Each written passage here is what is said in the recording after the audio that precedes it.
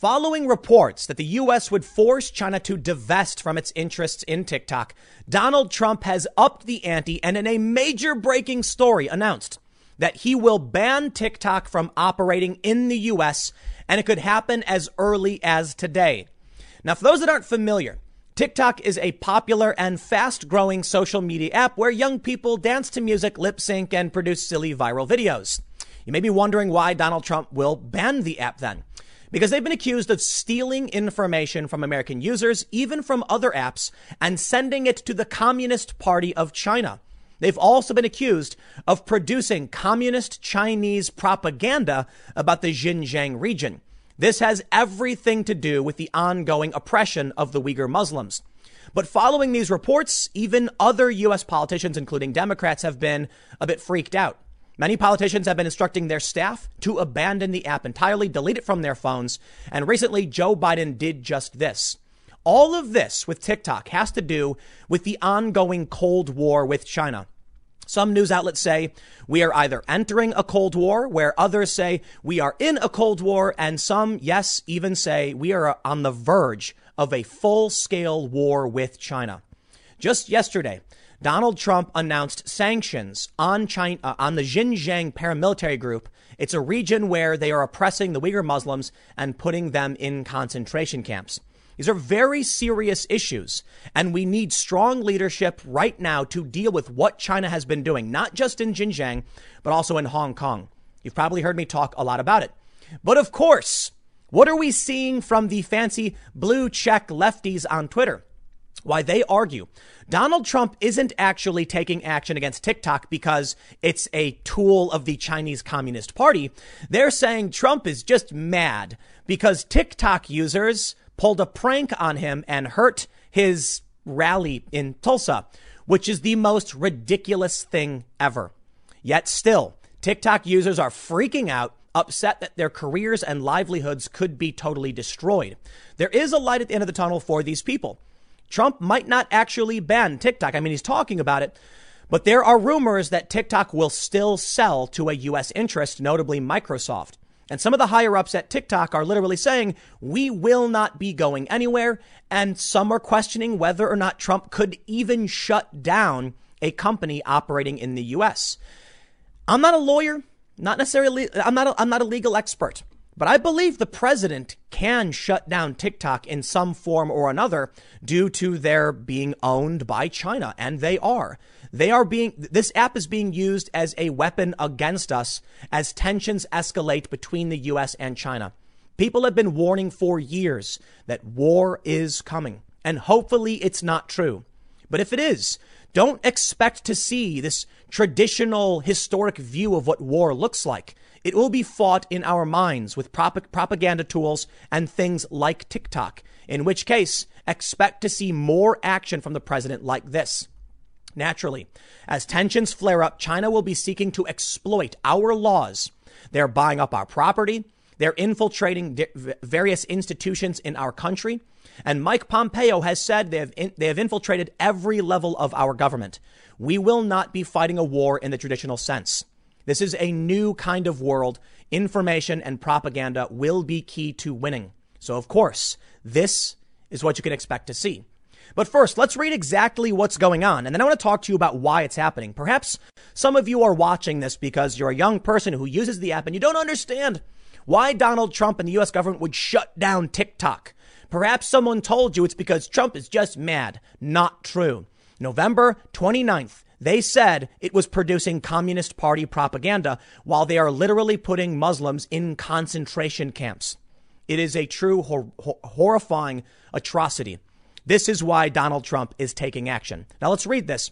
But before we do, head over to timcast.com/donate. If you'd like to support my work, there are many ways that you can give. I got a P.O. box if you'd like to send stuff. But the best thing you can do is subscribe to this channel.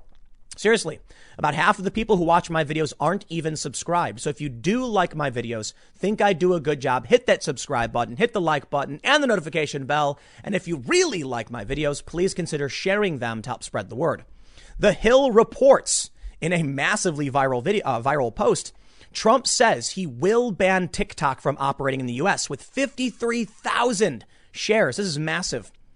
President Trump on Friday said he plans to ban the social media platform TikTok from operating in the U.S. As far as TikTok is concerned, we're banning them from the United States, Trump told reporters aboard Air Force One. The president said he could use emergency economic powers or an executive order as early as Saturday to officially ban the Chinese-owned company from the U.S. He signaled he was not supportive of allowing an American company to acquire TikTok.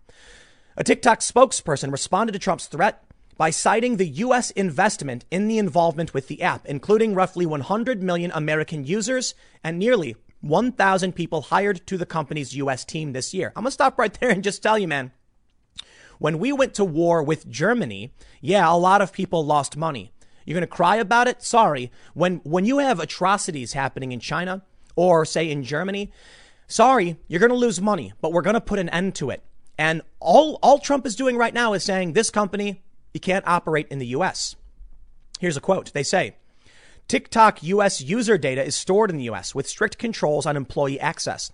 TikTok's biggest investors come from the U.S., the spokesperson said in a statement. We are committed to protecting our users' privacy and safety as we continue working to bring joy to families and meaningful careers to those who create our platform. I'm going to tell you what this is. China is exploiting our weaknesses, notably capitalism. For all of the benefits that capitalism has wrought, China knows that they can hire American interests who will then fight for their financial interests and say, no, don't ban the app. Are you crazy? And all of these users of the app are going to say, don't ban it. We love TikTok. Meanwhile, the app is producing communist propaganda for the Chinese Communist Party. They say Trump's announcement came hours after reports that Microsoft was in talks to purchase TikTok from Beijing-based ByteDance.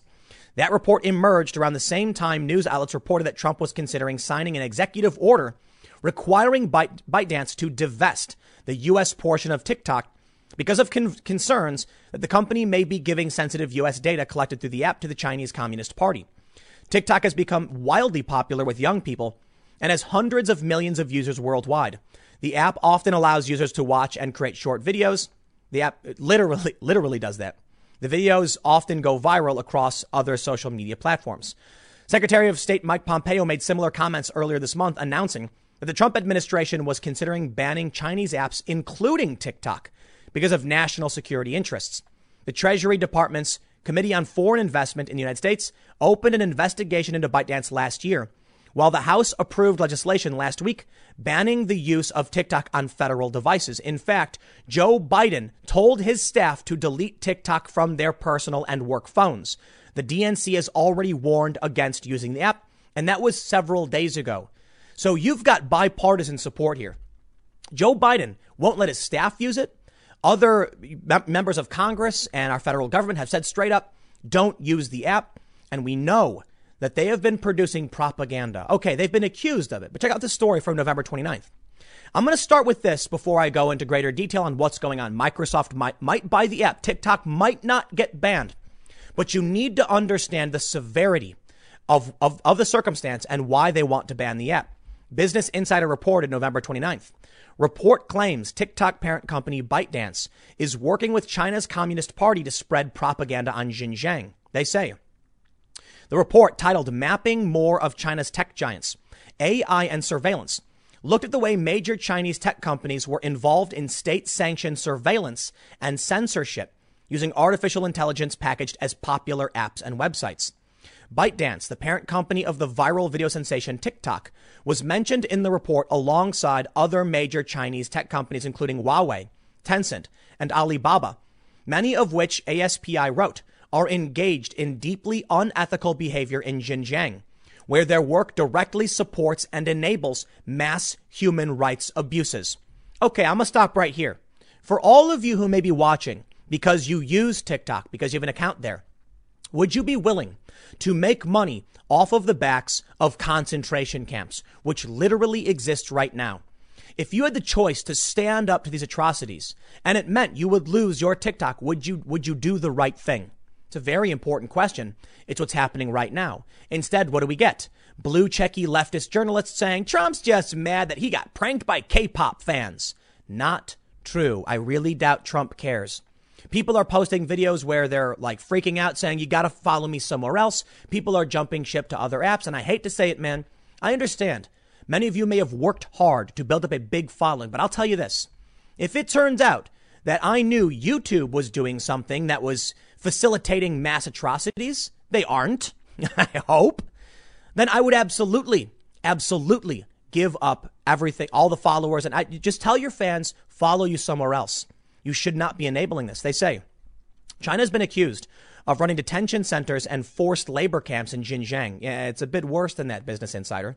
They've acknowledged the existence of some re-education camps, but has repeatedly denied reports of abuse at its facilities. We have footage of people with shaved heads being loaded onto trains. And when asked about it, China's like, oh, I don't know what this is. Oh, don't ask me. Oh, heavens. We know they're doing it. It's not just reports from the U.S. It's across the world. People, the Uyghur Muslims are facing serious atrocities in concentration camps. They're sterilizing people. They're stealing their organs and selling them. They tried to sell the hair of these people to the U.S. and this stuff was seized. So you need to understand people are taking this very, very seriously. Vox wrote in December, what's going on with TikTok, China, and the U.S. government? They say the wildly popular video app's ties to China are prompting some U.S. users and politicians to panic. They say over the past year and a half, TikTok, where under 60-second videos often feature bizarre memes, inside jokes, and bite-sized sketch comedy, has been the defining social media app of Gen Z, not only in the U.S., but around the world in places like India and Europe. Though it originated as Musical.ly, a nearly identical app known mostly for lip syncing and popular with preteens. In 2017, the Chinese internet company ByteDance bought the app and relaunched it as TikTok, with all Musical.ly accounts migrating over to TikTok. This is where we're at right now. India has already banned the app outright. Japan has reportedly done the same. I don't know if they've actually done it yet. There have been U.S. reports they are planning to. But TikTok is trying to avoid getting banned. So here's the good news for all of you who use the app. Daily Mail reports TikTok scrambles to find a buyer for its U.S. arm to placate Trump after he threatened to ban the Chinese app. As its defiant manager says, we're not planning on going anywhere and stand with TikTok. I can respect this to a certain degree.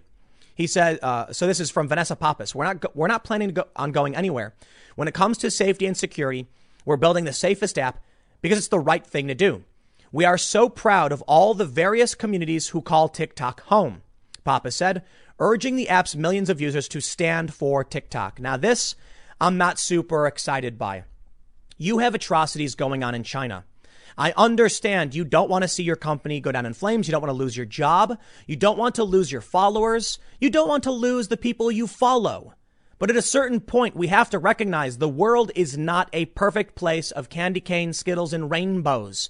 That really horrifying things happen, and sometimes hard times hit. You can't just assume that everything you've had will always be there. For too long, we've been living in essentially this golden age where we've just assumed nothing bad will ever happen, but it does, and it can. And because of what China is doing, it may mean you lose access to an app you really like. But I got to say, man, it's the right thing to do. If they can divest, then perhaps that's the right move. TikTok's Chinese owner offers to forego stake to clinch U.S. deal, according to sources. This is reporting from Reuters. China's ByteDance has agreed to divest the U.S. operations of TikTok completely in a bid to save a deal with the White House after President Donald Trump said on Friday he had decided to ban the popular short video app. Two people familiar with the matter said on Saturday. Cross your fingers for this. I believe this is the appropriate move here. Yesterday it was reported. I talked about they were planning on selling their interests to the U.S. There are some serious big tech concerns. Microsoft is in talks to acquire TikTok as U.S. considers banning the app. This is good news. OK, it means the jobs will remain. The users will remain. The economy of TikTok will stay. Many users have become famous and they make good money through TikTok. There are many other apps that function similarly to TikTok that have gone under. But this has created a space where people can flourish. If it stays, everyone will be happy. So here's my advice once again to all of you big fans of TikTok. Consider this. You should be advocating for the sale to a U.S. interest. Otherwise, it'll get the axe. Now let's move to the stupid part. The stupid part is where people are trying to save TikTok by claiming Donald Trump wants to ban the app simply because they hurt his feelings. If you go this route, you will lose. Whether or not it's true, Trump will ban the app.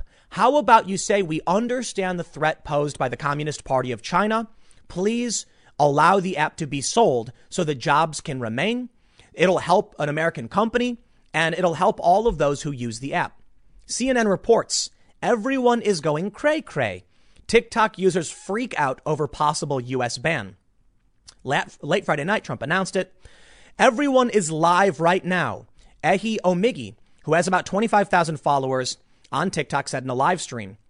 Others were strategizing ways to get around the ban, including trying to trick servers to make it look like they're browsing from a different country where TikTok is allowed to operate. Do not panic. Do not panic. One user repeated several times in a video. Do not panic yet. Do not panic right now. As far as TikTok is concerned, we're banning them from the U.S., Trump said. The president's threat to shut down the platform also comes a month after a stunt organized mainly through TikTok may have led to a sparsely attended Trump campaign rally in Tulsa. In the days leading up to the June 20th rally, a coordinated effort was underway on TikTok encouraging people to register online for the free event and not show up. This is a fake narrative. You need to understand this. But they're absolutely rolling with it. Vogue writes, is Sarah Cooper the reason Donald Trump wants to ban TikTok? You know what, man? I think it's actually kind of scary that we are fighting against ourselves while dealing with the very serious threat to the world that is China. But sure, apparently this woman organized the effort, I suppose. But let me just start by saying Donald Trump put on this massive rally with a big outdoor area. They were expecting, like they sold, not sold, but they registered like 1 million people. And then 6,500 to 7,000 people showed up. Trump disputes this, says it was around 12,000, but choose whichever number you want. The arena was not at capacity. All of a sudden, the narrative emerged from lefty journalists jumping up and down, patting themselves on the back, claiming that the reason no one showed up was because all of these TikTok users registered for tickets and then no one actually showed up. The only problem, that's not how registration works. It's first come, first serve. You can register for a ticket, but you get a seat if you're at the door. What really happened is that people didn't show up. Had nothing to do with TikTok. Some people speculate the reason they got so many signups was because they sent out an email saying if you support the president, sign up. Thus, their numbers were inflated and they overestimated how many people were actually coming. But the narrative persists among these journalists that this is what happened, and it's not. Natasha Bertrand tweeted this out. Trump's threat to ban TikTok came a few weeks after reports that many TikTok users had tried to sabotage a Trump campaign rally by requesting tickets they never planned to use and coordinated a push to flood Trump's campaign app with negative reviews. As if to imply that's why Donald Trump is doing this. This makes me sick. Donald Trump is not banning TikTok because he had a bad event. That's ridiculous. They've been talking about the threat that TikTok poses because of the Chinese Communist Party of China, because of the Chinese Communist Party. Of course, it's of China. We've known about the threat for a long time. It has nothing to do with this stupid event. When I saw this article from Vogue, I thought it was a joke. I kid you not. But they literally end by saying, but is it only Sarah Cooper who has gotten under Donald Trump's skin? After all, when the crowd at his Tulsa rally was far smaller than predicted, teenagers with TikTok accounts, blah, blah, blah. I already told you this. Okay, I made a mistake. This woman apparently just makes fun of Trump. That's why they're arguing he wants to ban TikTok, because she lip syncs things Trump says. I'm willing to bet Trump has no idea who this woman is, but they say, oh no, I signed up for a Trump rally and I can't go, one woman said, adding comically fake cough. Sounds like Donald Trump can't take a joke. This woman mocks Trump, and many people tried, tricking Trump's people or whatever. It's just not true. But here's the media trying to argue it is. Twitter blue checks blame Sarah Cooper and Tulsa humiliation for Trump's TikTok ban threat.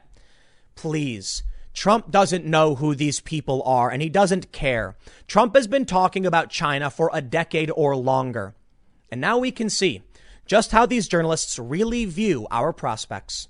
From the New Yorker just a couple days ago, why Trump will never win his new Cold War with China. Was this article written by China? Yikes, man. Come on, have some optimism here. We're going up against a serious threat. How about this one from the Washington Post? There's no Cold War with China, and if there were, we couldn't win. Are you kidding me? Is that what they're trying to tell the American people? Apparently the Washington Post is. First of all, there is a Cold War. Many people have been talking about it, and many people have warned of something called Thucydides' trap. I've said this word quite too many times at this point. We are dangerously close to a full-scale military conflict. China has been warned by their own security ministry to prepare for physical confrontation with the United States. There have been strike groups and there have been close encounters. China even lasered one of our surveillance planes, basically saying we are prepared to strike. China has argued that we're pushing the boundaries and we are escalating. And Trump just placed sanctions on Xinjiang's paramilitary group, which is considered to be a massive slap in the face to China, which will result in some serious escalation. And now we can see how NBC News thinks of it. The Chinese consulate closure and Pompeo's rhetoric could stoke war, and no one objects. We are doddering toward conflict with a fellow nuclear power. How can our ruling class be so seemingly oblivious to the danger or so nonchalant about the risk? Let me just tell you, I think no one in government is being nonchalant about the risks. I think we know just how serious things are about to get. I have to say, there is a light at the end of the tunnel, or I should say an open window as it pertains to the rioting and the pandemics. For one, since the pandemic and the rioting, people have begun leaving cities, thus decentralizing large portions of our economy. People have then started to buy up weapons in large numbers. Seriously, record sales. All of these things would fare very well for us in the event of a very serious conflict. I do not believe that if we do enter an actual hot war with China, that it will involve some kind of ground invasion. I think we will see subversion. I think we will see terroristic attacks. There will be sabotage and there will be conflicts in the streets. Perhaps we are already in whatever this conflict could be. I've often talked about civil war, but maybe it's not really a civil war. Maybe it's just straight up war. I don't think China is going to engage in nuclear war. I don't think anybody wants to nuke anybody else because then, look, we all live on this planet. Maybe there are some people who do, sure. What I think we will see is information and propaganda war. Maybe we're seeing it right now. I don't know. I'm speculating, okay? I don't want to get too conspiratorial. I'm just telling you, if we have all these news outlets saying that we're in a Cold War, we would lose the Cold War, and we're dangerously close to a hot war. We have seen the close encounters in the South China Sea. Wouldn't China be engaging in some kind of cyber war, information war, propagandistic warfare? Stands to reason they would. And we've literally gotten the reports about it going back to November. They are producing propaganda. And if that is the case, then it stands to reason that Donald Trump would seek to shut down their efforts to engage in this conflict with us. There's something you need to understand about war. The purpose of war, there's many reasons. One of which is to gain control of resources. If China wants to win in the long run, they don't need to storm the beaches and then take control of D.C. They just need to win over hearts and minds of Americans. They've done so, and actually in a very clever way. All of the people who work for TikTok and all of the young people who use TikTok, all of them who are defending this app, are providing a shield for the Chinese Communist Party to engage in propagandistic warfare. They are telling us good things about a country that has concentration camps, and they've got our own citizens on TikTok defending them. That is very, very troubling, to say the least. I don't think we're going to be going up against China necessarily. We are, right, in the grand scheme of things. But we have to deal with our own citizens, and that's horrifying. 100 million people using this app in this country, companies, investment, they make it very difficult for us to stop something that grants them power over us. Donald Trump is doing the right thing. Whether or not the ban will actually happen, I'm not entirely sure. It could just be the big ask. I'm going to ban them, get them out. Then TikTok panics, sells to Microsoft, shuts down China's access. Good. But China can make other apps. If we start banning more and more apps from China, we are inching closer and closer to hot war because diplomacy is failing. I'll tell you what, man, we can't sit by while they're engaging in these atrocities. Someone made a good point to me the other day on the Timcast IRL podcast saying that what about all the other atrocities for other religious groups, notably Christians? It's a good point. And I would say you are right. You're correct. But China poses more than just a threat on this front.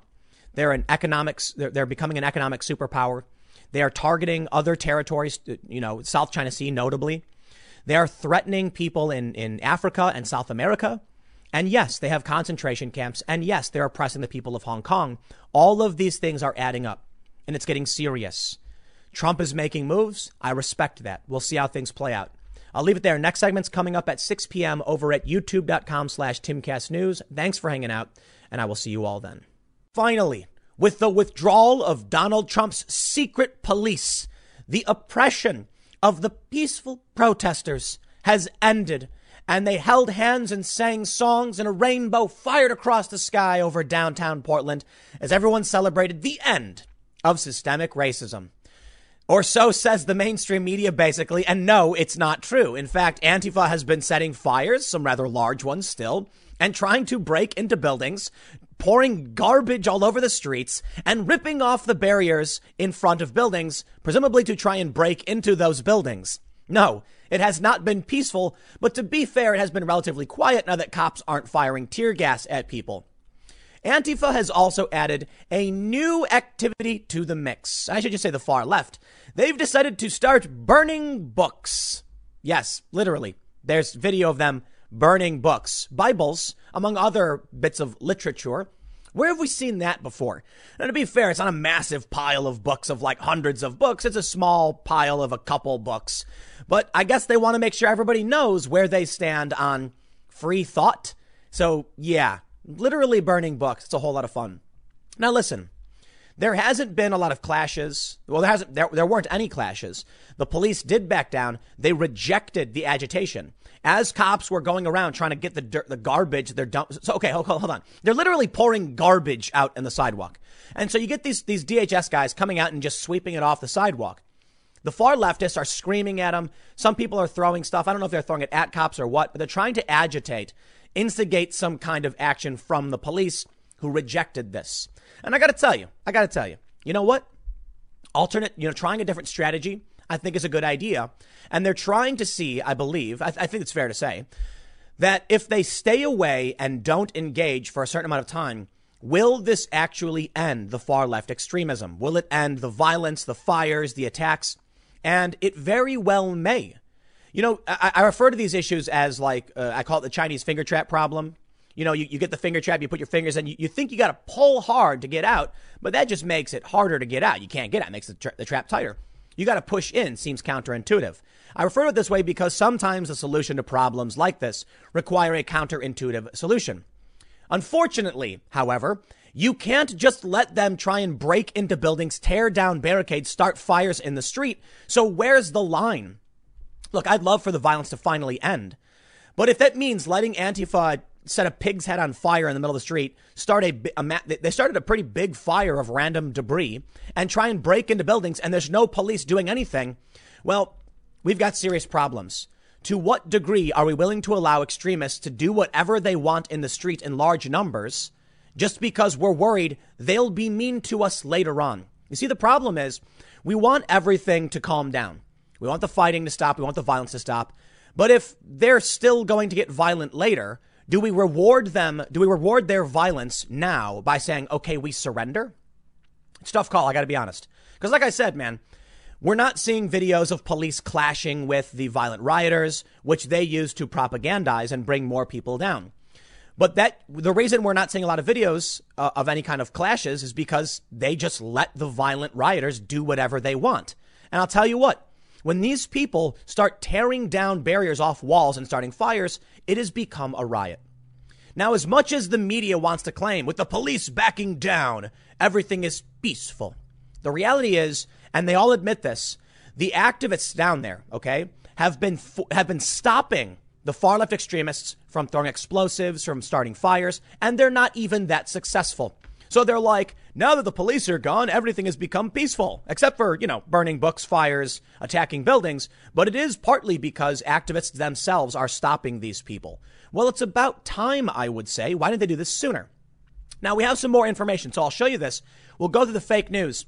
But I got big news.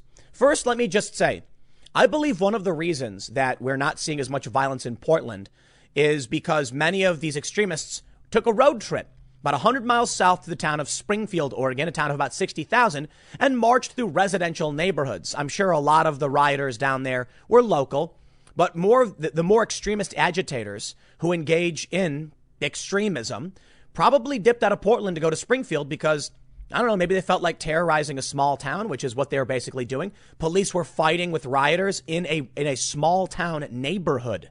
I've got the article, man. I'll show you. But we have a big update.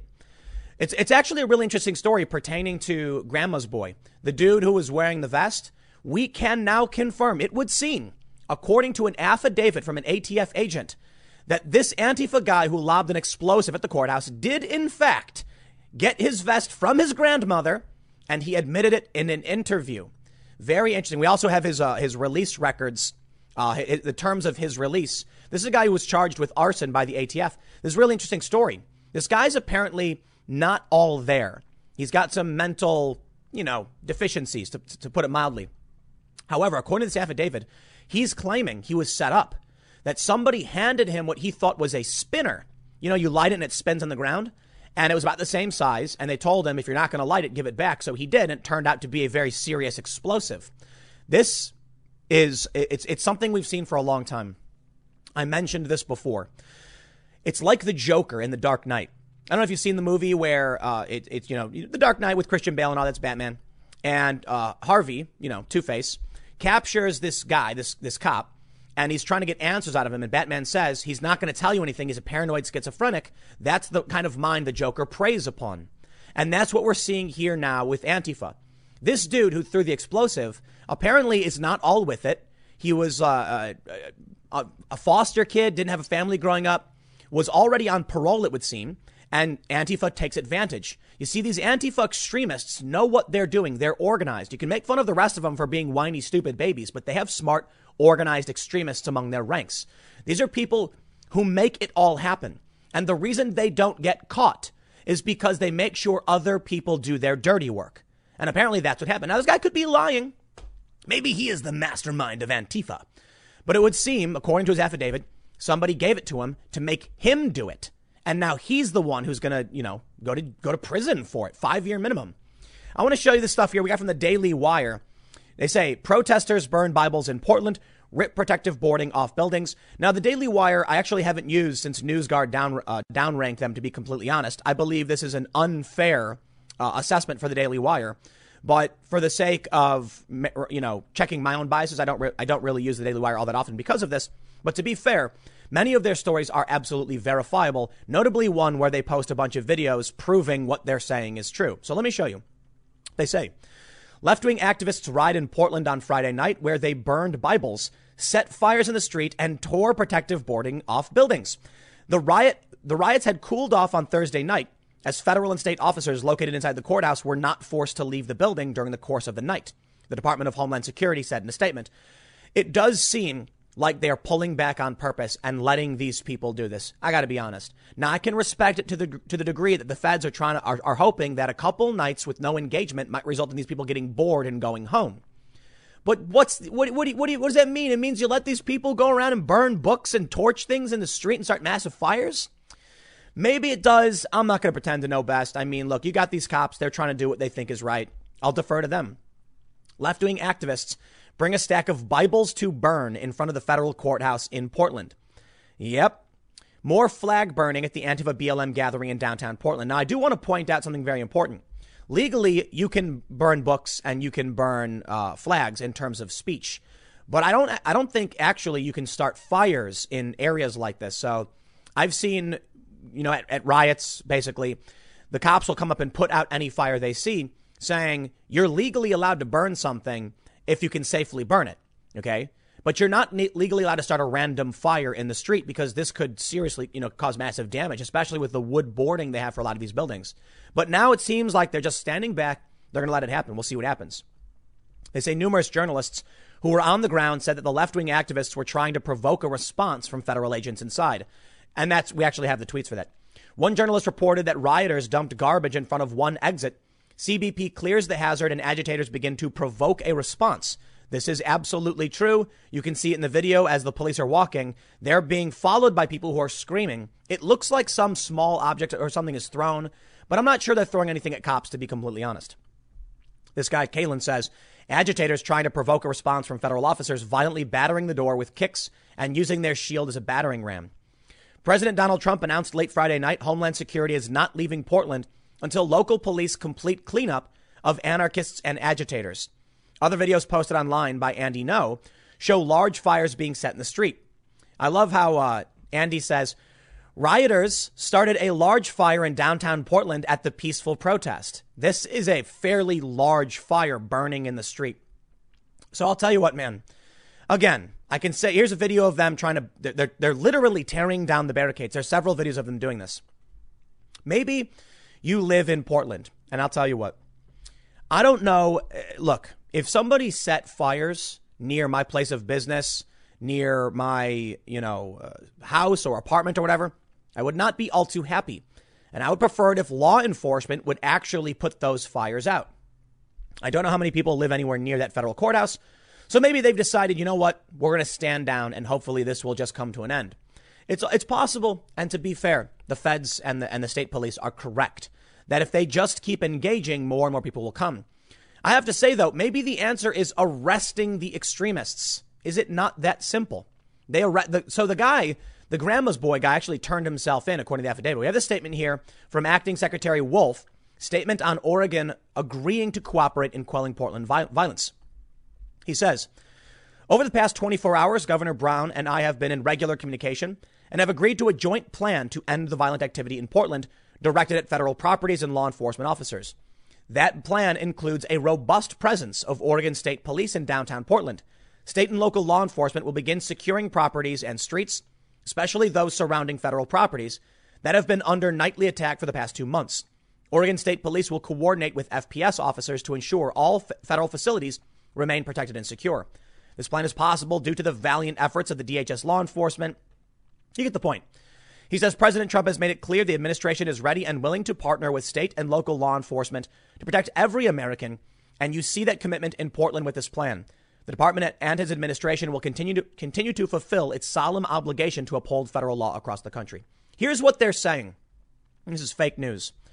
Trump says federal agents will stay in Portland, but they already left. No, they didn't. They're literally still there. There's video of them sweeping up trash during the rioting last night. I say rioting because I have to, man. I know when you say riot, you're imagining people running up and smashing out windows and screaming and they're all fighting. But it's not a protest, okay? Tearing down barricades, starting fires. This is not protesting, okay? You're damaging property. It's like a low level riot, but things are calming down, to be fair. But the feds are still there. They're literally walking around doing their job. They just weren't firing tear gas or anything like that. So here's what happens. What Newsweek is doing here is laundering fake news, false information. This story is a regurgitation of a story I covered yesterday from The Guardian that claimed the same thing. It's not true. The feds have not left. They're doing the exact same thing they've always done, except they're choosing. What I should say is they're in the courthouse. They're cleaning up garbage. They're defending the building, and they're not going out and stopping the fires or anything like that. So they've backed away from putting fires out. They're still there. But here's the best part. When you scroll down, they say, Oregon Live also reported that by 11 p.m., protesters were not engaging in disruptive actions seen in recent weeks, such as shining lasers, holding up reflective surfaces against agents, letting off fireworks, and throwing objects over the fence. So wait a minute. They didn't leave. And the reason the violence is stopping is because the extremists are chilling out and because other protesters there are stopping the extremists. How about that? I gotta say, I do find it kind of strange that the mayor offers up a ceasefire and then the next day the extremists suddenly stop. Isn't that so weird? If only we had known Ted Wheeler could just ask them politely and they would have done it, maybe he would have stopped them a long time ago. So how is it, serious question, that Ted Wheeler, the mayor of Portland, comes out and says, I'd like a ceasefire with you, sir. And the next day, where are the explosives? Nowhere to be found. Huh. Isn't that weird? Isn't that weird? I'm not saying I know why it happened. At the very least, it could be that as soon as he asked for a ceasefire, other protesters became determined to shut down the extremists. It could be that some of these people actually watched my video where I said, why ain't y'all stopping the extremists? And they started to do it. Okay, I'll accept that. I asked for it. I said, it's time to stop these guys. They did it. Good on them. I mean it 100%. 100% respect to all of the peaceful demonstrators who said enough and shut down these lunatics who were throwing explosives. I would love to see thousands of people swinging their phones back and forth with their mantra, whatever they want. And then as soon as an Antifa guy shows up with a bag of fireworks, they grab him and walk him to the police and he gets arrested. That would be incredible. And you know what it would do? It would seriously help the Democrats, especially in Oregon. Peaceful protests work. So long as they keep letting the extremists do their thing, they will look bad. That's why they finally realized we better stop them.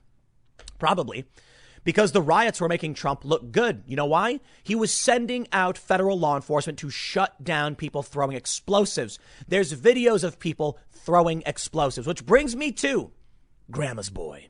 That's right. Antifa militant whose grandma bought him riot vest has been charged with arson. He turned himself in, and we have this affidavit. This is from courtlistener.com. I looked it up. I was able to find this. I also was able to find this from Court Listener. This is the terms of release. This is kind of crazy. One of the terms of this dude's release for throwing the explosive was to give up his DNA. That's kind of crazy. He gave up DNA for this one. Sure, whatever. Order setting conditions for release. Check this out. According to an affidavit from an ATF agent, Agard Berryhill stated his grandmother bought him the vest he was wearing in the video. At the time of the interview, Agard Berryhill stated he was wearing the same shirt from last night, blah, blah, blah. Okay. Well, it turns out that post online about the grandmother buying him the vest, it's presumably true. That is quite interesting, I suppose. I didn't believe it. I said last night, I was like, nah, dude, it's not real. Someone was trolling and posted and probably bought the vest just so they can get a verified review. According to this dude in the affidavit, it's actually his grandmother who bought it. But let me read you this one portion of this. This is interesting. Agard Berryhill said he believes he was set up that night by the known male, but had not seen anything explode like the one he threw. Agard Berryhill said he has seen different mortars and sparklers. He said that the one he threw did not like a firework to him. Look like one. I assume there's missing a word, but it was in firework packaging. Agard Berryhill described the device as a yellow cardboard packaging with blue stripes. Was the size of a small V8 can and had a green fuse in the middle of it. Agard Berryhill said there was no writing on the object. He stated he believed it was a firework, but did not realize what it was until it went off and did not know it was going to respond the way it did. He said he had used a lot of fireworks in the past and it looked like a firework to him. When asked whether his intent was to destroy anything or damage anything, or if he threw the object in anger at the courthouse, Agard Berryhill responded he wanted to keep it so he could set it off with his friends somewhere. But the unknown male said he had to throw it or give it back. Basically, some Antifa dude walks up to this guy, this grandma's boy, who apparently was like a foster kid. It sounds like, according to this, dude was actually on parole for a felony. This is really interesting. So some Antifa guy walks up to him, hands him some kind of explosive and says, throw it.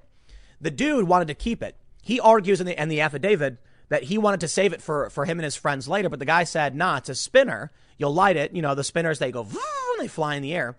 And he was like, throw it or give it back. I actually believe this dude. I really do. For two reasons. First, like I said, Antifa preys on the minds of people like this. Yeah, it's just a spinner. You do it. You get in trouble. No one's going to catch me, they say. But I believe the guy because he turned himself in and then waived his rights and told the cops everything. I mean, I'm gonna lead towards believing the guy that when he found out what had actually happened, apparently he turned himself in. They acknowledged this in the affidavit. They go on to mention in the statement about, the courthouse and the attacks and everything, daily protests, et cetera, et cetera. They mention, here's an image of the explosion. It looks like just a white blur because that's what the flash looks like. They say, you can see here some fire damage. After the large thermal event subsides, flames are visible in 2 areas, with one area of flames against the protective wood covering. What he threw was intended to start a fire. And I talked about this on the IRL podcast before. You can see that when it blows up, there is a big shock and a flash, but flames go up. Looks like whatever this device was intended to create a fire of some sort. They mentioned broken bottles and all this stuff. You can see the damage on the building. They reviewed social media posts. They found the family. They found photos of the guy. There he is wearing his vest. And eventually, it would seem he turned himself in. They even mention in the affidavit, they located the review on, I think it's called Hibbett, where the guy's grandma says he bought him the vest. Now, this is the important part. I was able to locate the above review on Hibbett.com. The dude later admits it was grandma. I know many of you are probably laughing. Whenever I show this, people, they bust out laughing because it turns out the meme, the joke about these Antifa people being dumb kids living in their parents' basements is largely true. But I'll tell you this, man, there are clever, older, organized extremists. They just get the dumb people to do their dirty work. This is the guy who's going to go to jail now because they don't know who the other guy is. Upon realizing what had happened, I guess this guy, there's a picture of him. It's from his Facebook page, I suppose. And they say, a USMS deputy subsequently contacted a North Valley parole and probation officer and submitted the following photograph. The parole and probation officer identified the individual in the above photograph as Agard Berryhill and subsequently provided the following photograph. I guess they redacted it. I'm not sure. I spoke with the parole and probation officer who informed me that Agard Berryhill advised the officer that he allegedly was near the courthouse on the 28th and that an unknown individual provided an object to him. Agard Berryhill described the item as a piece of chalk or a substance similar to the size of a piece of chalk. See, he was lying there. But he tried turning himself in. Apparently, he contacted the parole officer to let them know all of this happened. On July 30th, I received information from a USMS deputy, this is Marshals, I believe, that the parole and probation officer advised Agard Berryhill wanted to turn himself into custody. USMS subsequently responded to take Agard Berryhill into custody. I interviewed, Berryhill with another ATF special agent after he had been taken into custody prior to the arrival at the courthouse and booked into Marshall's custody, blah, blah, blah.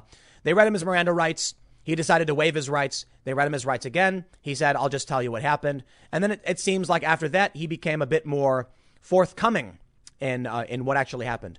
The conclusion here says, based on the foregoing, I have probable cause to believe that Gabriel Agard Berryhill attempted to maliciously damage the federal courthouse, a building wholly owned and used by the U.S. by means of fire caused through the use of an incendiary object or an object with energetic material in violation of, and the code. I therefore request the court issues a criminal complaint and a warrant charging Agard Berryhill with the offense. I'll tell you what, you want a lawyer. You ever get arrested, you want a lawyer. This is actually a really good example. He told him all of these things. Maybe he was hoping that by saying somebody gave this to me, that he wouldn't get in trouble. I'll tell you what, I believe him when he says it. I really do. He does not seem like the person who has the capability to get whatever device that was, especially when grandma's buying his vest for him. However, he admitted that he was willing to throw some kind of incendiary. That's all that matters. They're charging him with arson. I believe they're only charging him with arson because he admitted he thought it was some kind of incendiary and threw it anyway. They're actually going easy on him, in my opinion. If they wanted to, they could say he's lying. He threw an explosive. Let's go for a whole list of charges. Instead, they just said arson. Man, they could have got this guy in a ton of stuff, man. I'll tell you what. So he came out, he told them everything, and they're going easy on him, it would seem. We'll see how things play out coming up the next few days. There's a bunch of other funny news coming out. Journalists are starting to freak out because there's a judge who was just really dumb and is now saying that basically the ACLU gets to decide who's a journalist. And now all of a sudden, these journalists are freaking out like, whoa, whoa, whoa, no way. That's right. The ACLU will be like, not a journalist, not a journalist. Let's see how that one's playing out. But hey, you reap what you sow, man. You entertain these lunatics. This is what happens. Morality policing. And now a far left organization is going to tell all these journalists you're no longer journalists. That means you can be arrested, detained, have no legal protections. That's what a judge just said. We'll see how this plays out. Stick around. Next segment's coming up at 1 p.m. on this channel, and I will see you all then. Heaven help us, says journalist Mike Baker for the New York Times upon realizing that a judge wants to institute some kind of ruling where the ACLU, a far-left advocacy organization, would determine who is a real journalist and who isn't. Now, the ACLU used to be pretty awesome. They used to defend free speech. They were the American Civil Liberties Union. But they realized the money was so much sweeter if they bent the knee, and now they're the anti-Civil Liberties Union, and they actually advocate against civil rights. I'm not exaggerating at all. There have been several high-profile cases, notably with schools discriminating against people based on their race. The ACLU is in favor of things like this under the guise of supporting civil liberties by allowing institutions to discriminate against people for their immutable characteristics. That's not civil liberties. That's the opposite. Well, you see, over in Portland, there have been clashes with the police, and some journalists were outraged. Why were the police pushing me around? I am but a humble reporter. Now, with all due respect, Mike Baker does a pretty good job, at least from the work of his that I've seen. He's reported on the ground and given us some raw footage, some straight shooting reporting, and I respect it. So I feel bad that he's now freaking out. He's realizing just how bad it's going to be. Take a look at this tweet. He says, heaven help us. Quote, we could redefine journalist to someone who is authorized by the ACLU. U.S. District Judge Michael Simon said, the ACLU could maintain a list of who they are giving vests to and give them appropriate guidance and instructions. Ooh, I love it. First, they came for. I tell you what. Do you have any idea what it's going to be like for all these journalists living under the boot of a far left organization? You're going to show up in a place like Portland and be like, hi, ACLU. Can I have a vest? I'm a reporter. Who do you work for? I write for the New York Times. And can you show me some of your work? Here's an article I have criticizing the riots. Yeah, you're not a journalist. You're a far right agitator. No vest for you. And then when they go out, they're not real press. You see, this all has to do with the fact that Antifa has been declaring themselves journalists and medics, and the police can't tell the difference. So the police see a dude claiming to be a journalist, and they're like, I don't care who you say you are, because that guy's claiming to be the same thing, but he's flying an Antifa flag. Well, this is the idea being floated, and journalists are starting to freak out. We got this tweet from Mike Baker and several responses. This guy says he doesn't think it's a good idea, but he does like the judge. Another guy says, good God, what a dumb effing idea. It's beyond dumb. It is one of the stupidest things I have ever seen. But I'll tell you what, man, these far left journalists that have infiltrated these news organizations are laughing and cheering. This is a giant spike in the back of what was left of journalism. And there was very little left, to be honest. It is a withered husk, a dying old man crawling on the ground. And the ACLU walked up and the judge placed the spike on his back and the ACLU drove it in with a sledgehammer. And here we are. You will have to get permission from far left extremists to report. But let's read the story and see what's really going on, because maybe it's not that bad yet. I also want to point out, however, in this judge's story, we have, in the story about the judge, we have this. Judge proposes numbered jerseys for federal agents in Portland. Court may make law enforcement officers grappling with protests wear unique codes. What? I kid you not. This judge, I'm sorry, man. It sounds like he has no idea what's really going on. But let's see why the journalists are so upset first. Courthouse News says, who's a journalist in Portland? Judge says the ACLU might decide. The American Civil Liberties Union may be the arbiter of who is and isn't a journalist at Portland protests, with a federal judge floating the idea of requiring journalists to be identified by the organization's blue vests in order to avoid assault or arrest by federal agents under the court's temporary restraining order. U.S. District Judge Michael Simon said in a hearing Friday that the move might be a solution to claims from the Department of Homeland Security and the U.S. Marshals that his restraining order is unworkable because, according to his agencies, some protesters are falsely identifying themselves as press. That is a fact. Last week, Simon ordered federal agents squaring off nightly with protesters around the Mark O. Hatfield Federal Courthouse to let people identified as journalists wearing a press pass or clothing with the word press on it and legal observers to do their jobs without subjecting them to the use of force, dispersal orders, or arrest.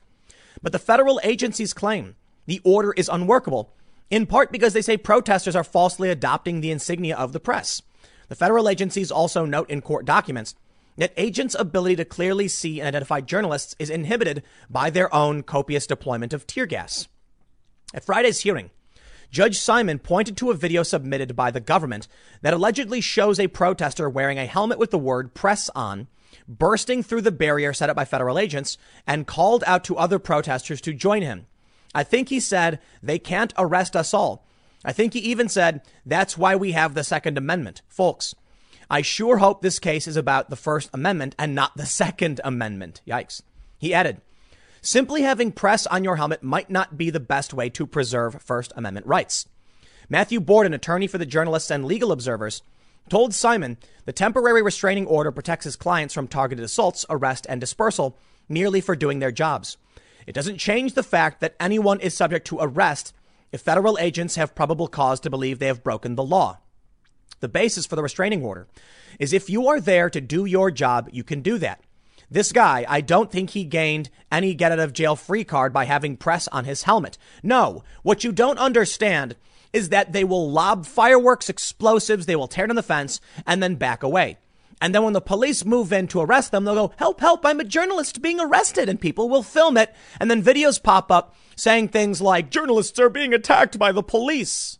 Well, what's their solution? They're going to say they can see what the guy's doing. And if I'm wrong, they can arrest. And if it's wrong, they can arrest him. At the end of the day, they still can't identify anyone who used the word press to escape culpability for doing something wrong. Simon said, treating journalists more like legal observers would make the restraining order more workable for the federal agencies. "We could redefine journalist to someone who is authorized by the ACLU," Simon said. The ACLU could maintain a list. First of all, there's so much wrong with that. I'm not giving my name to someone to put me on a list. What happens if that list gets stolen or leaked or you could get doxxed? That's a stupid idea. The ACLU could maintain a list of who they're giving vests to and give them appropriate guidance and instructions. And no, I don't need guidance or instruction from a far left nonprofit. I know how to do journalism.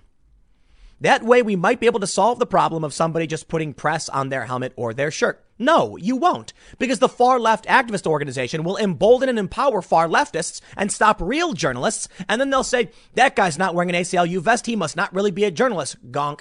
And then it turns out that guy's actually the journalist and the far leftist was given the vest because the ACLU is clearly supporting them. Yeah, welcome to the new world. I have said it over and over again. Your morality government is coming. This is another example. The ACLU has overtly supported racist, far left, white supremacist policy. And I'm using that in the literal sense of the term. Fighting on behalf, arguing on behalf of institutions to discriminate against minorities. And I'm not talking about white people. I'm talking about the Asian minorities. Yeah. You want to talk about what they claim is white supremacy? The ACLU nails it. Once a very great organization that fought for the rights of individuals under the First Amendment, even when they disagreed. Now they realize the money was just too good. You want to know how this happened? You see, Donald Trump put a moratorium on some travel from some countries. And the ACLU said, you can't do that. It's a violation of civil rights. All of a sudden, they received an influx from far left cultists who were donating like crazy. And then the ACLU tried to defend the Charlottesville event, the organizers and giving their right to have the event. This resulted in all of these woke far leftists canceling their subscriptions. Oh no, the ACLU realized we're losing money from the cult. Well, if we want to keep that sweet, sweet Skrilla, what do we got to do? Bend the knee. And they did. And now the ACLU, along with a bunch of other nonprofits, have gone from freedom, liberal, idea-loving, people to fringe, zealot, cultist extremists who support policies that would strip you of your civil rights. And now the ACLU, it's being floated by a judge, will be the arbiter of who gets to be a journalist. Now, I've talked about the New York Times being taken over. We all know our cultural institutions are being dominated by these psychopaths. If a federal judge actually tries to implement this, and it's not challenged. I mean, even this is going too far. What happens next will be hilarious. Not necessarily in a good way for anybody, but I'm certainly going to laugh. Because you will end up with news organizations having no ability to actually cover Antifa. Think about it. The ACLU supports them. They are on the ground in support of these far leftists. So what happens when a far leftist comes up and says, put me down as a journalist? They go, you got it, buddy. And then what happens when Breitbart, Fox News, or any other outlet shows up? They're going to say, you don't count as a journalist. No, you're a propagandist. We're not going to let you have a vest. And then what? You combine that with morality policing. Then you're only ever going to hear about peaceful protesters. Never again will there be a riot. When Antifa shows up to your house and shatters your window and beats the crap out of you, they're going to be filming only you. And then when the story comes out, they're going to be like, here's a bunch of peaceful demonstrators and this violent homeowner. What happened? They won't show you the truth. They won't show you what's actually going on. We've already seen in the videos they're screaming, stop filming us, film the police. And they beat and attack the journalists. I know. I've experienced it personally. They have physically assaulted me and threatened me over and over again. What happens when only journalists are begging the ACLU for their certification? Please let me be a journalist to cover the riot. OK, but only if you agree to show them favorably. It's tacit. It's not going to be overt. They're going to say things like, I don't know. You published a story that accused these people of being rioters, and we think that's fake news. Therefore, you're not a real journalist, so you don't get access. And now the only stories that come out will say peaceful protesters. There could be people beating someone to death in the street, and no one will film it because they'll beat you too. And then all of the approved journalists. Now, I don't think we're there yet, but you can tell why these journalists are starting to freak out, how serious this will be.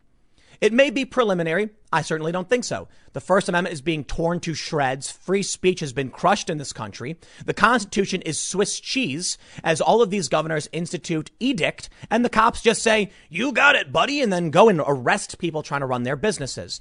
What do you think is going on? Do you think it ends here when a judge says a far left cultist organization now has the right to determine who can report the news? Well, there you go. Now, to be fair, they're saying the ACLU will give vests to their approved journalists to maintain that list, and that way the police know who they can or can't arrest as a real journalist. Do you think the police are going to be like, I'm going to respect the First Amendment and make sure that even if they're not wearing a vest, I won't arrest them? No.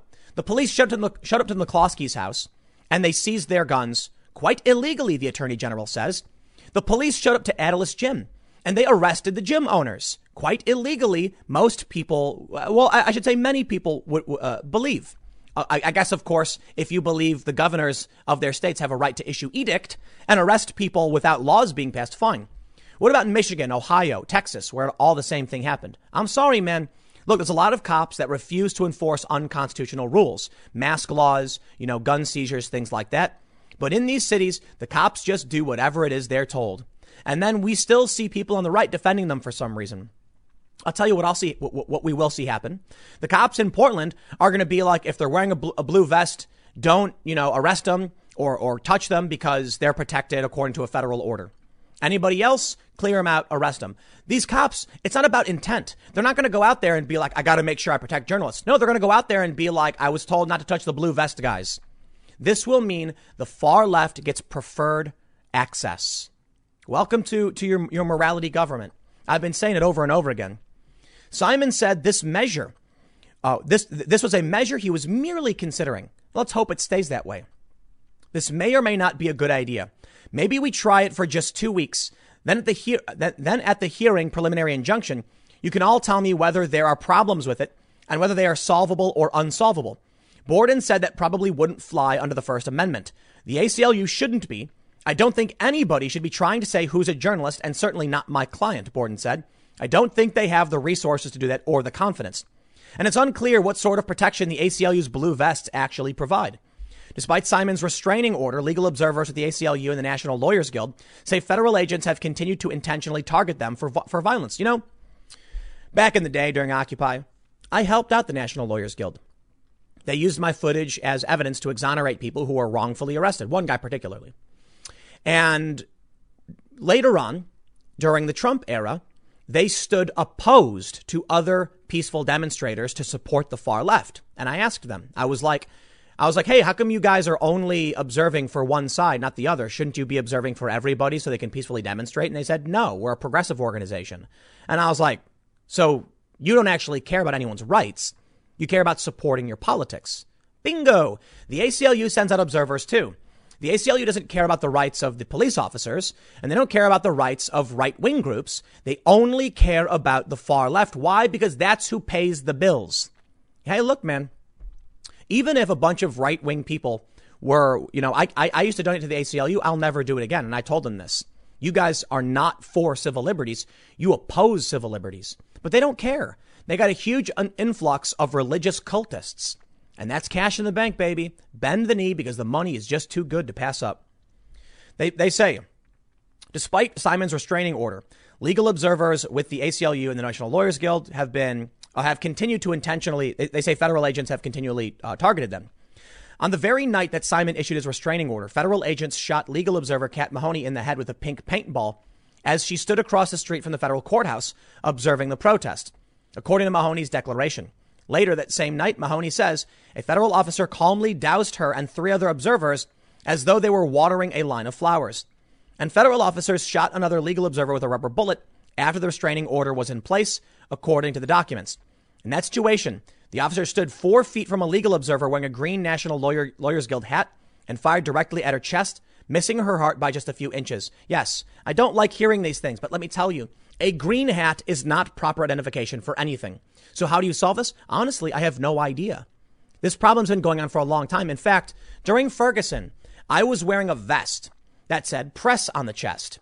I didn't have my wallet with me with my press cards. And when I tried walking past a police line, it's actually on the live stream. The cop ripped the press thing off my chest and threw it on the ground and said I wasn't a journalist. I'm like, I have a film crew with me, dude. So you think like some random rioter who has a film crew with him is not the journalist? He ripped the press thing off my chest, threw it on the ground. I had to pick it up. Yeah, it's difficult. I get it. But I think it's really absurd when someone's clearly a journalist. How do police properly identify? I don't know. I've been subjected to, I would argue, a violation of my rights. But guess what? You're in an active conflict zone. Don't expect to get preferential treatment. It's impossible. What they're really doing here is trying to jam up the police, because I assure you, when they're standing there with Molotovs, with explosives being lobbed at them, they're not going, wait, hold on, that guy, oh, he's got a green hat. That means he's good. No, they're being like, we need to clear this out now. They're throwing explosives at us. Anybody who does proper training for this stuff knows exactly what you're supposed to do when you're dealing with conflict. Do not stand in the line of fire. Do not stand between the rioters and the police. Stand off to the side, and even that may not be enough. You know, entering the fray, there is a risk for you to be hurt. The police cannot, in a split second, make these determinations. Now, they can see a blue vest, sure, but we're talking about a chaotic moment. Tear gas everywhere. People are setting fires, and a figure emerges, a couple figures, and you're like, there's a group of people, they need to disperse. Uh-oh, one of them was wearing a green hat. Well, what happens if someone then wears a green hat? As they already showed, there are Antifa rioters wearing press garb. So how do you properly identify them? I understand the idea of making them wear a vest or something. Many journalists do wear reflective vests. There is no way you can do it. The protesters hide behind journalists on purpose. So this happens. The extremists use human shields on purpose. The guy who got arrested for arson was given the explosive by some unknown individual. They use patsies and human shields so they can continue creating chaos and no one can do anything about it. This is propaganda for them. They want the journalists screaming, how dare you? They want the videos of the journalists being like, yo, F you, man. Why am I being attacked? I'll tell you what, man.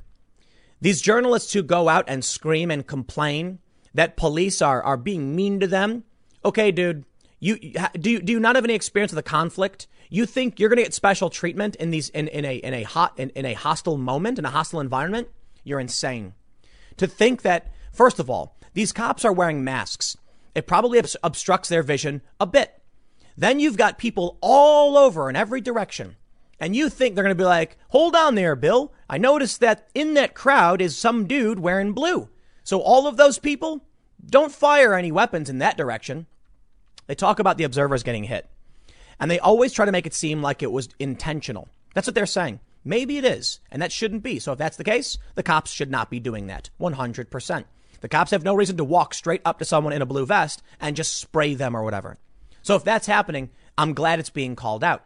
Unfortunately, I believe the far left has given up. We've given up too much goodwill to these people. And I don't believe them. I don't believe the ACLU. I don't believe their observers. I don't believe the NLG because I've seen them. I've seen them take sides. That's literally what they're there for. So it's very easy then. If you have a big row of Antifa throwing bricks and there's one observer, and so the cops are trying to clear it out and the observer gets hit, the observer goes, he was targeting me on purpose. The journalists do the same thing. You are in a conflict. You may get hit. Is there anyone going to the Antifa organizers saying, I just want to make sure you don't attack our journalists? No. And the Antifa people attack the journalists too.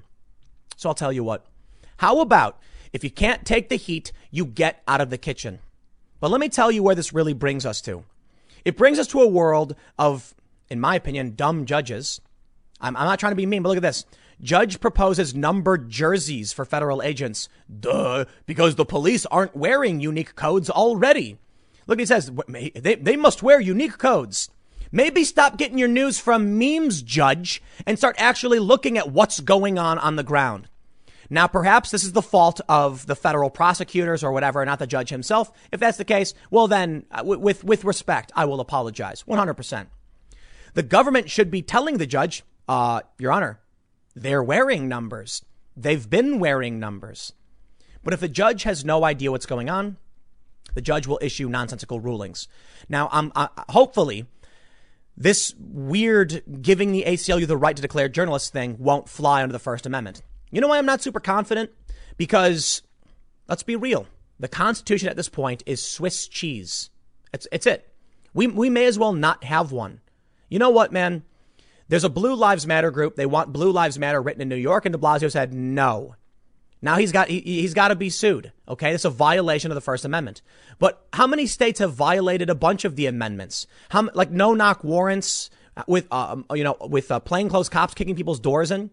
What about cops seizing the weapons of the McCloskeys? Violation of the second, violation of the fifth, violation of the fourth, and violation of the first across the board as of this year. So I'm not confident. I think they will absolutely institute more morality government. It's beyond morality policing. They're declaring racism a public health crisis across the board in cities all over this country. The morality government is here. People need to protest, I guess. People need to stand up against this. And also, you need to go out and vote in November. Hopefully, it'll be enough. Hopefully, this will end. We'll see how things play out. Next segment's coming up at 4 p.m. over at timcast.net, and I will see you all then. This story is not so much a get woke, go broke, as it is the employees of Nike have been knifed in the back in their effort to get woke as they go broke. You see, Nike has done a ton of things in terms of getting woke. And because of the coronavirus, among other issues, they've had a particularly bad year, I guess. It is one of their, what do they call it? A rare money losing quarter. And because of this, they must lay off 500 people. It's a sad, sad story. And I'll tell you what, man, I feel really bad for all the employees. Now, you may be wondering, how is just Nike losing money and laying people off a get woke, go broke? Like I said, it is kind of, but it's actually sort of a Nike just stabbed all of its employees that got laid off in the back, and they're going to be laying off more because they're going broke, and they're going to be giving $40 million to social justice organizations over the next several years. What does that mean? You're expendable. And I'll tell you what else it means. If you're holding stock in Nike, you're insane. The company is sacrificing their functionality in favor of giving money away. It reminds me of Iron Man. Did you guys ever see Iron Man, the first one? Well, Tony Stark goes off to the Middle East to do this weapons display of the Jericho missile.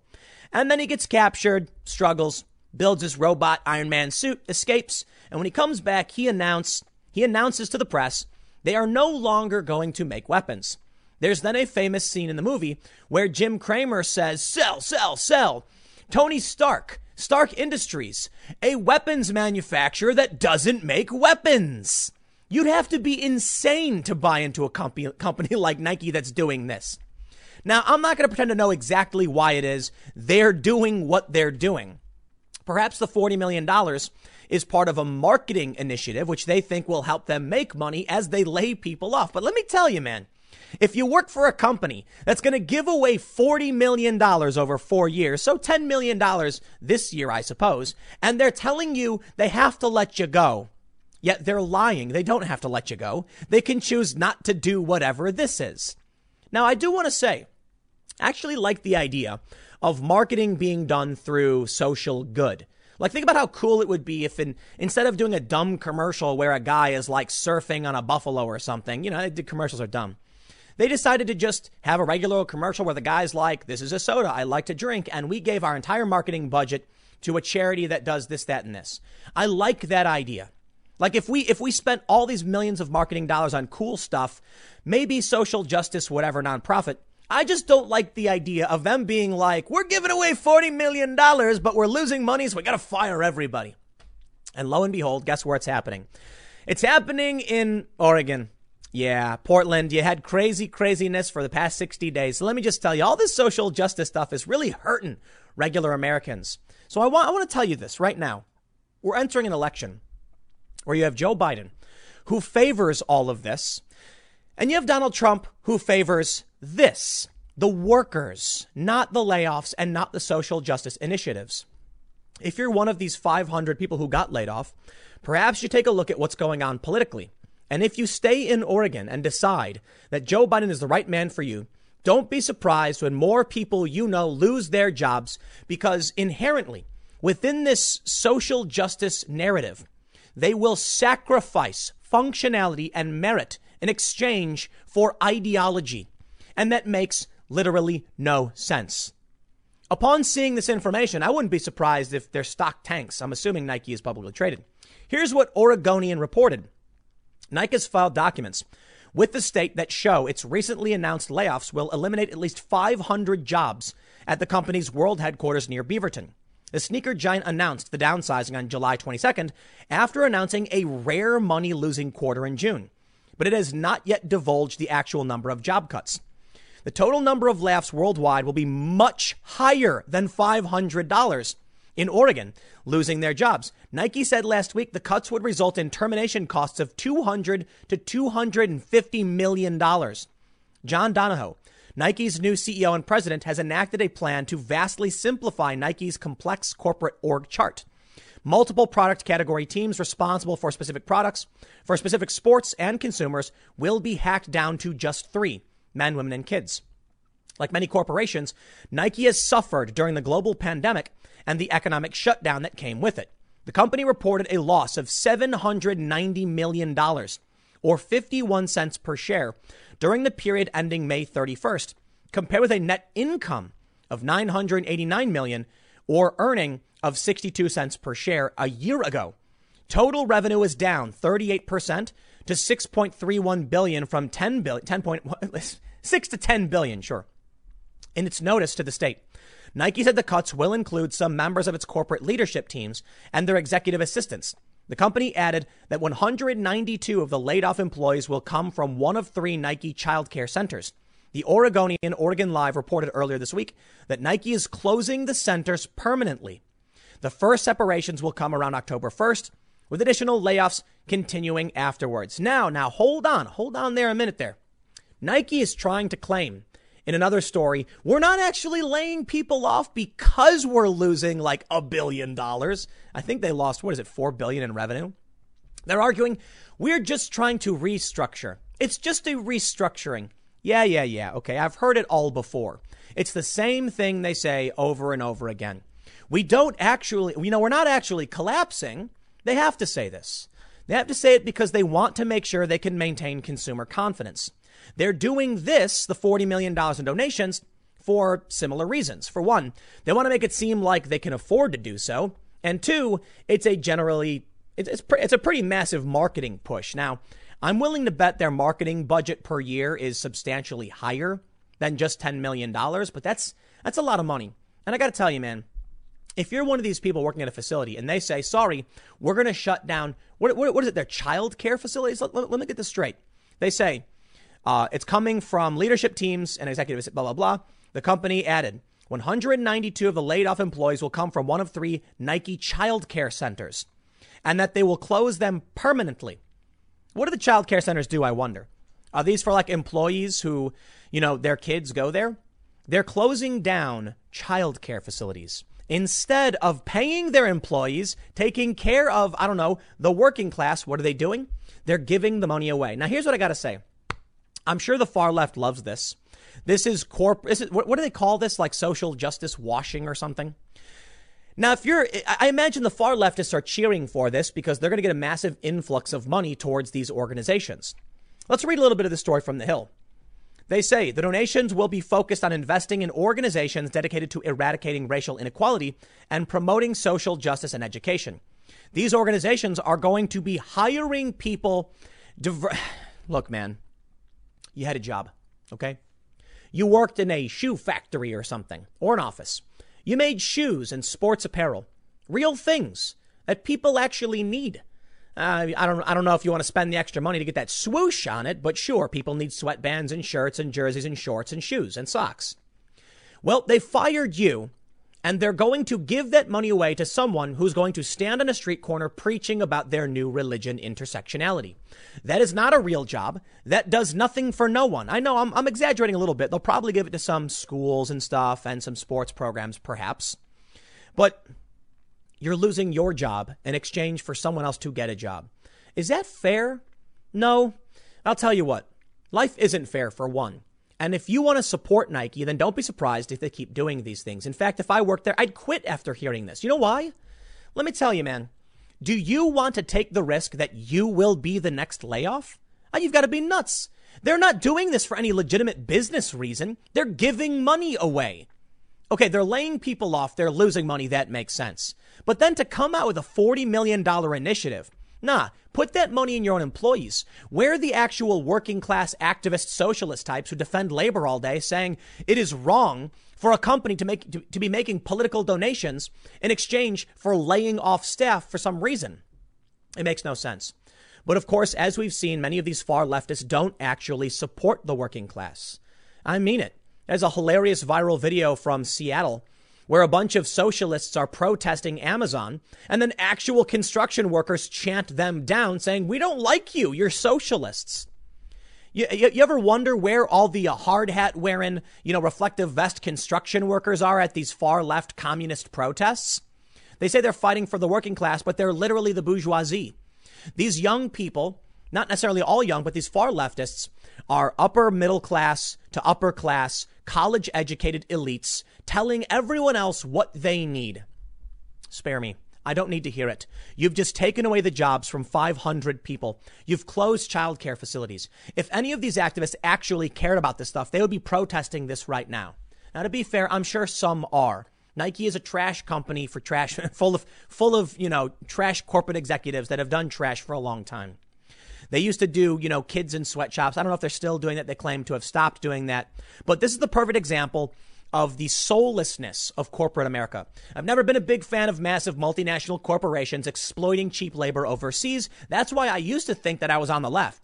But today, the left is apparently in favor of massive corporations laying off the actual working class to give weird cult organizations millions of dollars.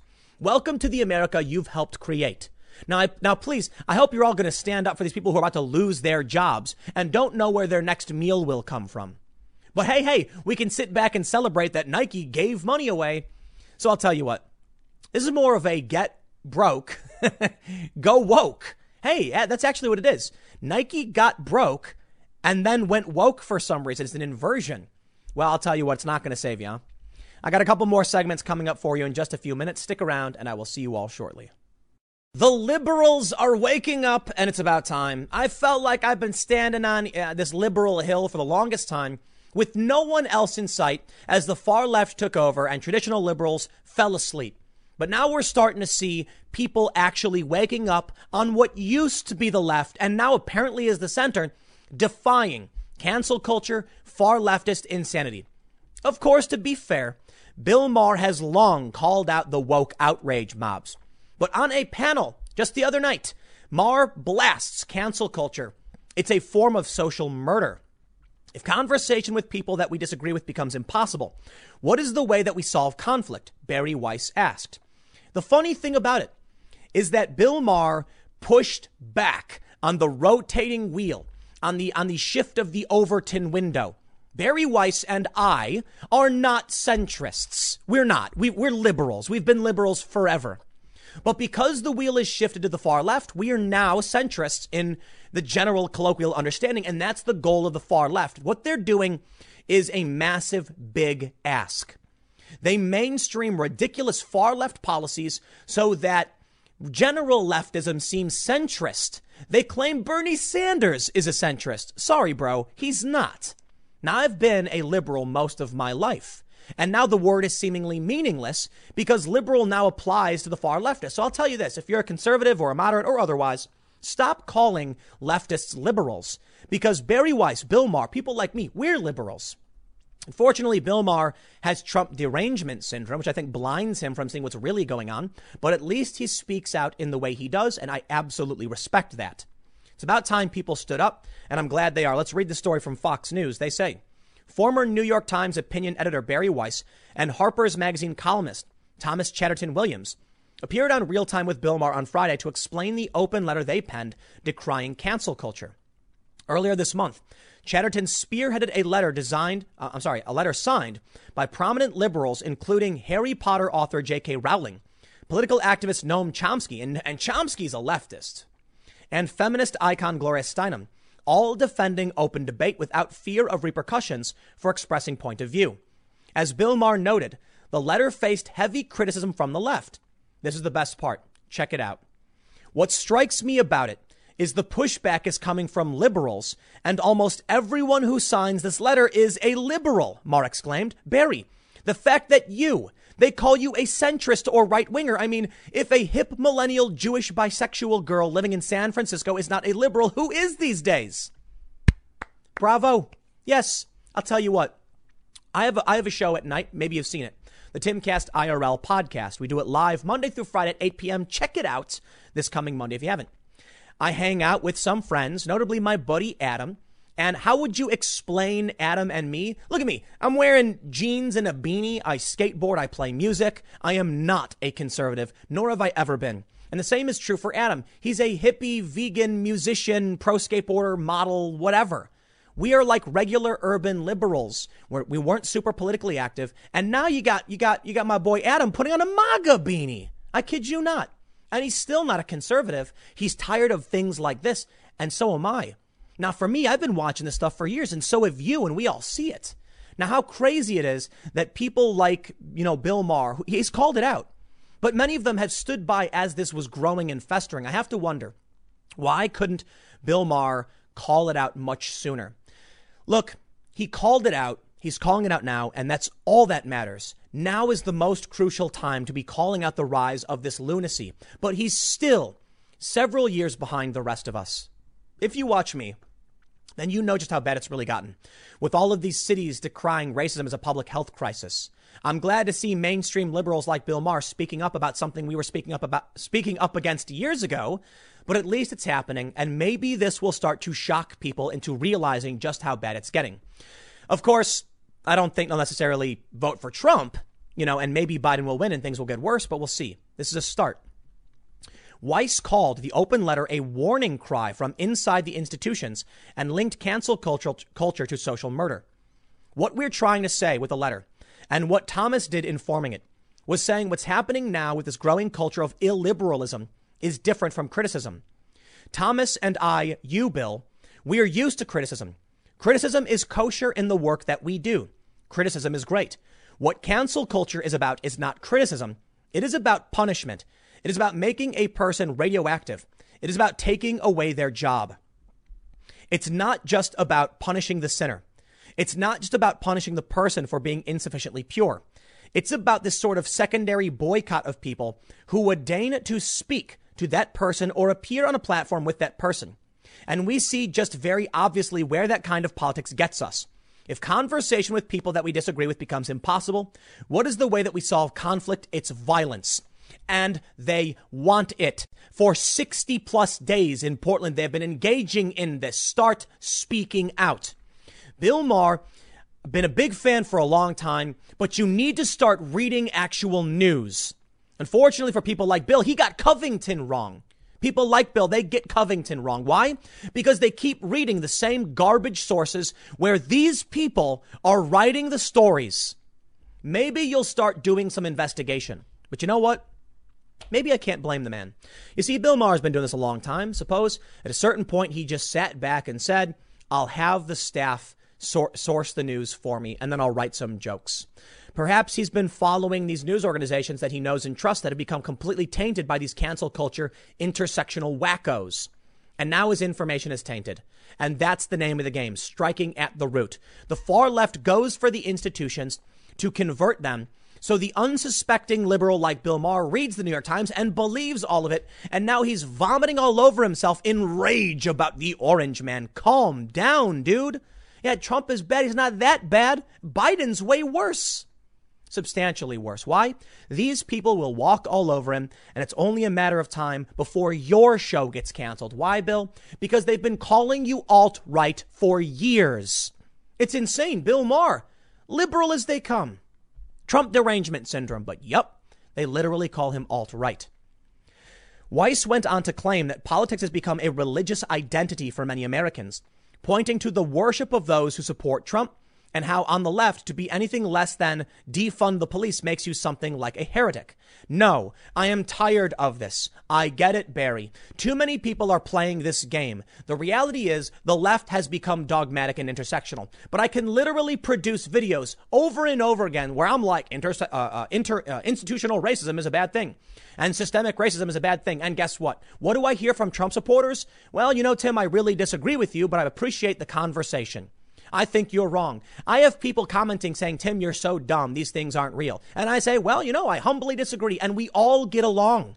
Isn't it amazing that this is my favorite example? Dave Rubin, a gay married man sitting with an Orthodox conservative Jew, Ben Shapiro. And they're like, wow, do we really disagree?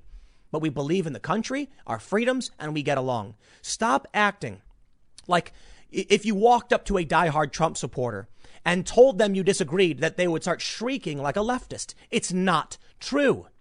It just is not true.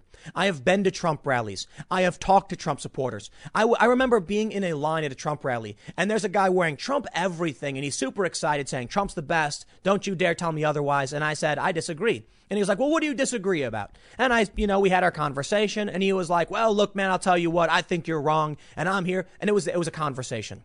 You know what happens when I go to these far left protests? They post pictures of my mom. They threaten me. They physically attack me. So to act like there's an equivalence here is just completely wrong. For 60 plus days, they've been throwing explosives at a federal courthouse. What did we get from Blue Lives Matter? They marched around waving little American flags and they went home. Has there been some violence on the right? You betcha. There has been. But listen, to conflate Trump supporters and Blue Lives Matter people with fringe extremists is totally incorrect. They're not even on the same they're not even on the same chessboard or battlefield. Totally out of sync with the rest, with everybody else. Now, among the Blue Lives Matter and the Trump supporters, has there been violence? Oh, of course. Some fists get through, punches get thrown, some people fight, but it's lopsided. On the right, you might see 1 in 10 incidents, 1 in 10 rallies, you'll get some violence. On the left, it's 1 in 10 where there's no violence. Okay, that's a little bit extreme. The point is, on the left, they entertain the far leftists. They say, respect a diversity of tactics. They allow Antifa to mill about throwing explosives and starting fires. And they've been doing it for 60 plus days. Only recently did they actually stop the violence. So please don't give me this equivalence nonsense. I get it. There is a sort of religious, kind of ideology among certain right-wing individuals and pro-Trump individuals. Many of them believe crazy things. But for the most part, where most of us stand, in the middle, there is the bigger tent is the right. Barry Weiss will be propped up by conservatives saying, good for you, Barry. Yet you would act like those Trump supporters would attack you or criticize you in the same way as the left is totally, completely incorrect. But you know what? I'm not here to rag on these individuals. I'm here to praise them. Like I said, give them respect. My politics are probably very similar to Bill's, to Barry, for instance, and Thomas. I probably agree greatly with them on many, many things. I probably agree with them more than I do conservatives. I've just been standing here longer waiting for you to show up, and I'm glad you've done it. Now, to be fair, Barry's been here for quite some time. I think she's fantastic. Bill has been calling them out. I'm glad to see they're mainstreaming this stuff and calling out the far left. Let's get more people to do it next. So bravo, Bill, Barry, and Thomas. I believe those are the people who actually were on the panel. I'm not sure if there was anyone else, but okay. If I missed anybody or someone else on the panel, you get credit too, but I think that was it. Let's see more conversations. All right. I got one more segment in just a few minutes. Stick around. I will see you all shortly. Ladies and gentlemen, the war with Patreon is escalating, and this could be the equivalent of a nuclear bomb dropped in the culture war. This is going to get nuts. Sargon of Akkad and Lauren Southern have entered the fray, declaring war on Patreon. Let me slow down and explain what's happening, but let me not bury the lead. What is about to come and what is underway right now, if the legal pundits are correct, notably Will Chamberlain and Mike Cernovich, we may see the income of many high-profile left-wing channels completely stripped away. I'm talking about some of the biggest left-wing podcasts that exist could lose all of their money. No joke. Let me take you back a couple of years to 2018, the end of the year, when Sargon of Akkad himself got banned. We saw Lauren Southern banned shortly before this. But Sargon was the final straw. When Lauren got banned, people were like, yo, do I got to leave? Are you going to take my income away? For those that aren't familiar, Patreon is a service where you sign up. People can donate money to you through the platform. Well, Lauren Southern got banned and everyone got mad. But hey, pencils have erasers. So we said, if you reform and make sure people get fair warning, we'll stay. Shortly after, they banned Sargon of Akkad without notice for completely BS reasons. Apparently on someone else's live stream somewhere else, a year earlier, he said the N-word ironically to insult white supremacists. They banned him for this. Everyone then jumped ship. Not everybody, but a lot of people. Several high-profile podcasts associated with the intellectual dark web and conservatives left the platform out of fear that they would lose their income too. That brings us to what's happening today. Patreon has just lost a major court ruling, which means they have to front the legal fees and the arbitration fees and pay legal fees on 100 or so arbitration claims. This means Patreon will be on the hook for millions of dollars up front, and they don't have it. They don't. Court's final ruling against Patreon opens a legal avenue to defend against deplatforming. Patreon now has to pay arbitration fees that could total millions of dollars. Mike Cernovich noted, if Sargon of Akkad's fans filed arbitration claims, this would be the end of Patreon. Why? Sargon had thousands of fans giving him money. When he got banned, they all quit. They now have a legal claim against Patreon for severing their ties to Sargon. The argument brought forward now is, I believe, tortious interference. They're arguing that by banning... So here's what happened. A comedian named Owen Benjamin, who's apparently very offensive. A lot of people don't like him. I'm not trying to, I'm very careful with how the media frames things. So I don't know anything about the guy. But he got booted for hate speech. 72 of his fans filed arbitration claims. Patreon tried to stop this because if it goes through, they've got to pay. They've got to front the costs of arbitration. So that means they'll be on the hook for millions. Sargon, however, had thousands of fans. They could all file the same claims, arguing that by banning Sargon, they severed a third-party agreement, tortious interference. They may not have a claim, but it's a reasonable arbitration. Therefore, Patreon's going to be on the hook for these millions of dollars. If thousands of people now from Sargon of Akkad, who announced this in a video, if these people all file claims, Patreon could be on the hook for $50 to $100 million if thousands of people file these claims. Listen, with only about 100 or so people right now, Mike Cernovich says $5, $10, $15, $20 million because of arbitration costs and because of legal fees. Throw in several thousand people, as well as Lauren Southern's fans, and this could be the end of Patreon. But here is the big play. First, let me show you the breaking news. Lauren Southern says, if you were a patron of mine before I was booted off the platform and you have A, deleted your account, and B, not used it since the recent lawsuits, do not log in, delete your account. As long as you haven't acquiesced to new terms, you can file arbitration. if you fall into this category, you can file yourself. But I've also spoken to legal counsel and would like to connect everyone. Send me an email. And then she posts her email, laurensoutherndocs@gmail.com. So for those that were patrons of Lauren who quit the platform before January 1st, 2020, you can join in this arbitration. Sargon noted the exact same thing. It costs money. Now, here's what this means. You may have heard me talk about this the other day when I mentioned the news. I am not a legal expert. This could all be bunk. If you think Michael Cernovich is correct, then it may not be. And I defer to him because he lives in California and he's a lawyer. And he said straight up, when Patreon filed a lawsuit against Owen Benjamin's fans, he said they're going to lose this suit because it is clear-cut California law what is happening right now. These social justice bros started laughing and mocking Owen Benjamin because they're leftists. Lo and behold, Mike was right. And if Mike Cernovich continues to be right, and I got to be honest, the guy's successful. You got reason to believe him. We may see the end of Patreon. And do you know what this means? I'd like to show you what this means. I bring you now to Graphtreon. The collateral damage of the culture war will be, there's no words to describe it. I likened it to essentially a nuclear bomb being dropped on a city. But it's well beyond that.